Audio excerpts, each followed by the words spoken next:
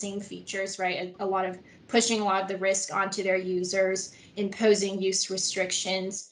Some NFT marketplace platforms will impose terms of sale governing transactions on those marketplaces.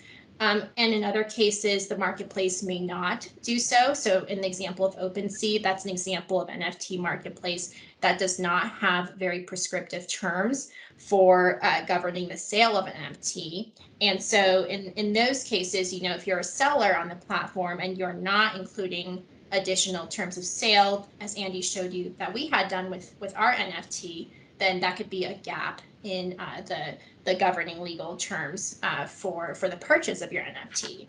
Another variation that we've seen in NFT marketplace terms of service is around IP rights.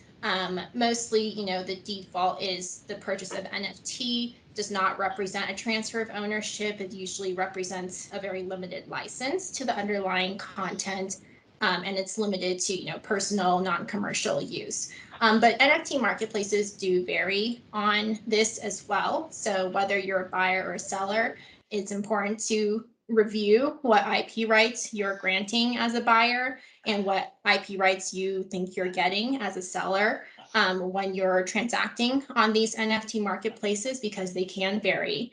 And obviously, with the MetaMask layer, you are agreeing to a whole other set of terms when you process the transaction through MetaMask. And so that'll be its own set of restrictions, its own set of liability allocations to be aware of. So, really, when you're looking at these terms of service or considering the legal framework for these NFT transactions on NFT marketplaces, it's important to review and be cognizant of the governing legal framework. And a lot of times this will be multiple sets of terms of service. And as a seller, if there are gaps in those terms of service, making sure that you fill those potentially with your own set of additional terms governing the purchase and sale of your NFT. And another last point I'll make here is, if you're using contractors to go out there, maybe design an NFT drop on OpenSea for you, or work with one of these platform providers to design an NFT program, a lot of times those contractors will be deemed your agent. So if the contractor is just they're creating an account, you likely will be deemed to have agreed to these terms as is without ever knowing it. So it's really important to be aware of what legal framework you're agreeing to, even though, the process is so digitalized and virtual that it's very easy to not be aware of, nothing's ever put under your nose. Like, you don't receive documents or papers. So it's very easy to go through the process without, knowing what you're agreeing to. So yeah. Andy, back to you. Thank you. Okay, so jumping right back into the process here, as we continue, we've now created the NFT, and you can see here that now it is in my account. You can see the description that we included is actually listed there. Scrolling down, we included the description of the Foley and Lardner core values. There are the properties we talked about before. And as scrolling down, you can see here that there's a history at the bottom of the NFT. So as we go through the process, you'll be able to see every transaction that's happened with this NFT, and clicking on each of the links in there will take you to a place on basically a history of the transaction on the blockchain that you can actually go and see. So right here, you'll see this, there's a contract address associated with this NFT. It starts with OX49, it's a long series of numbers that ends with 75BE. And we're going to see that at various points as we go through this process, which is one of the ways that that it's always the same NFT that is being dealt with on the blockchain. So if we were to click on that contract address, it will take us to a site called Etherscan, which is essentially it's kind of like Google for the blockchain, right? It's a block exploring tool. And at the top of that page, you can see the contract there, and you see it starts with OX49, it ends with 7B5E. So this is a way for us to look at the actual smart contract that is represented by this cryptographic hash on the blockchain. So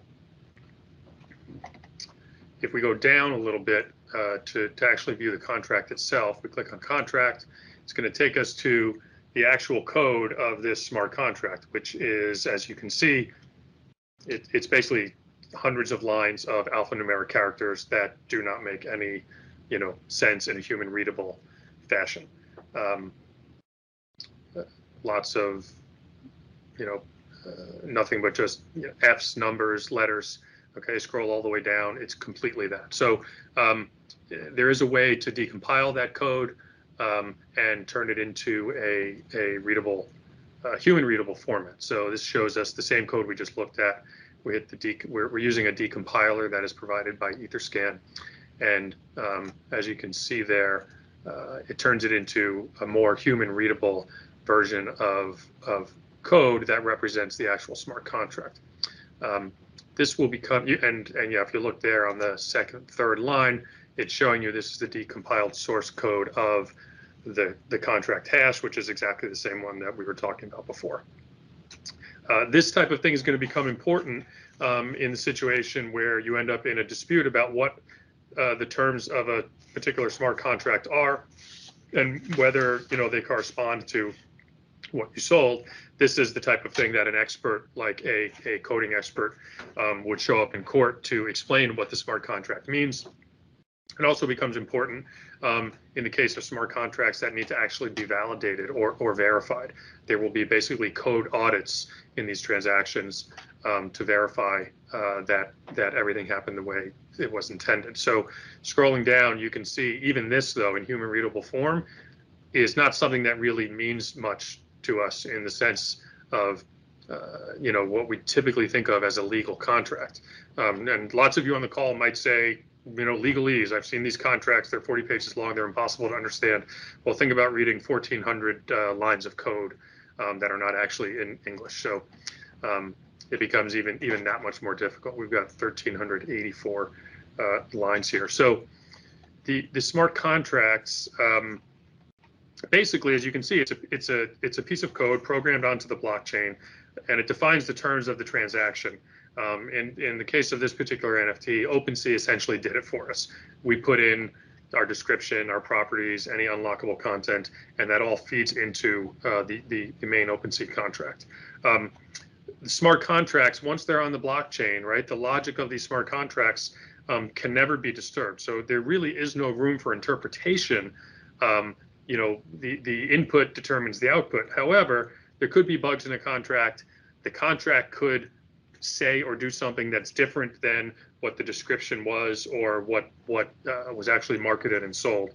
So there are some instances like that where we're going to, I think, in the future see litigation and or legislation about how these things are interpreted and should be used.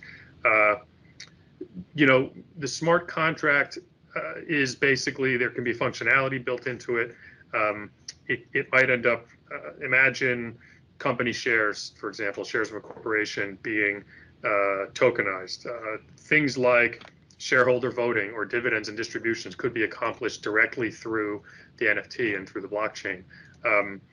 You might have a common example that people use when thinking of NFTs are escrow agreements, right, where funds can be put into the blockchain, incorporated into an NFT, and the NFT, the instructions of the smart contract are to release those funds in the form of cryptocurrency to a counterparty upon the occurrence of a certain event that is readily definable by reference to some outside.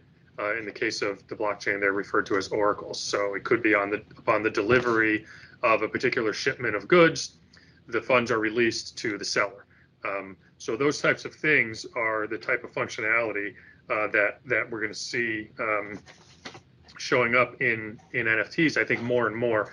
Again, right now we hear about it more from the perspective of art and music, but we're going to see more functional aspects.